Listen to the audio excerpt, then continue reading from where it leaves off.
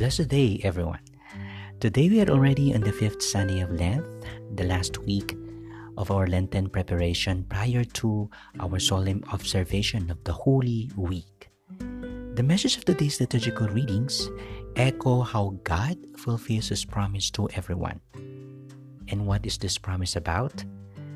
That our life does not end in death. Death will never have the final say.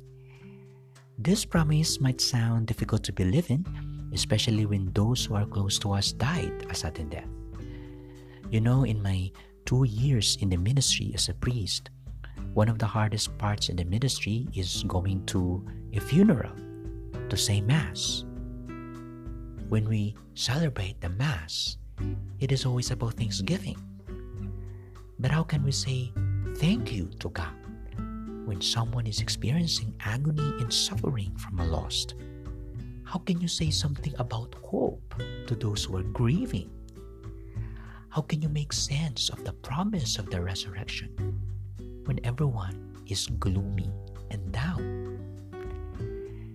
In the Gospel today, Jesus also made a promise that would make Him sound weird, not only to the people around Him, not only with His disciples, but most of all to His closest friends, Martha and Mary.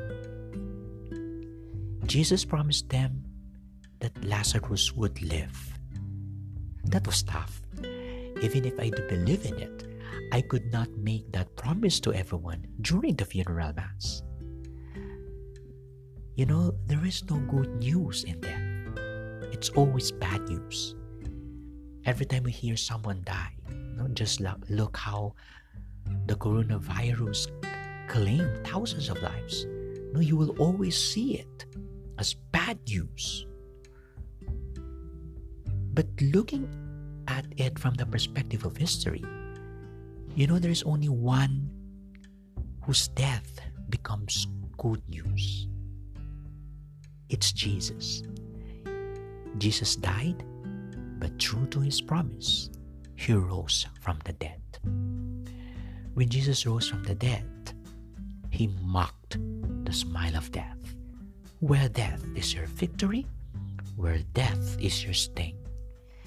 Jesus won over death, and He fulfills His promise. Death does not have and will not have the final say. This is how beautiful our Christian faith. When we believe in Jesus, we will never lose. We always win, just like Martha and Mary. Because Jesus never fails to keep His promise. And this promise never changes until today.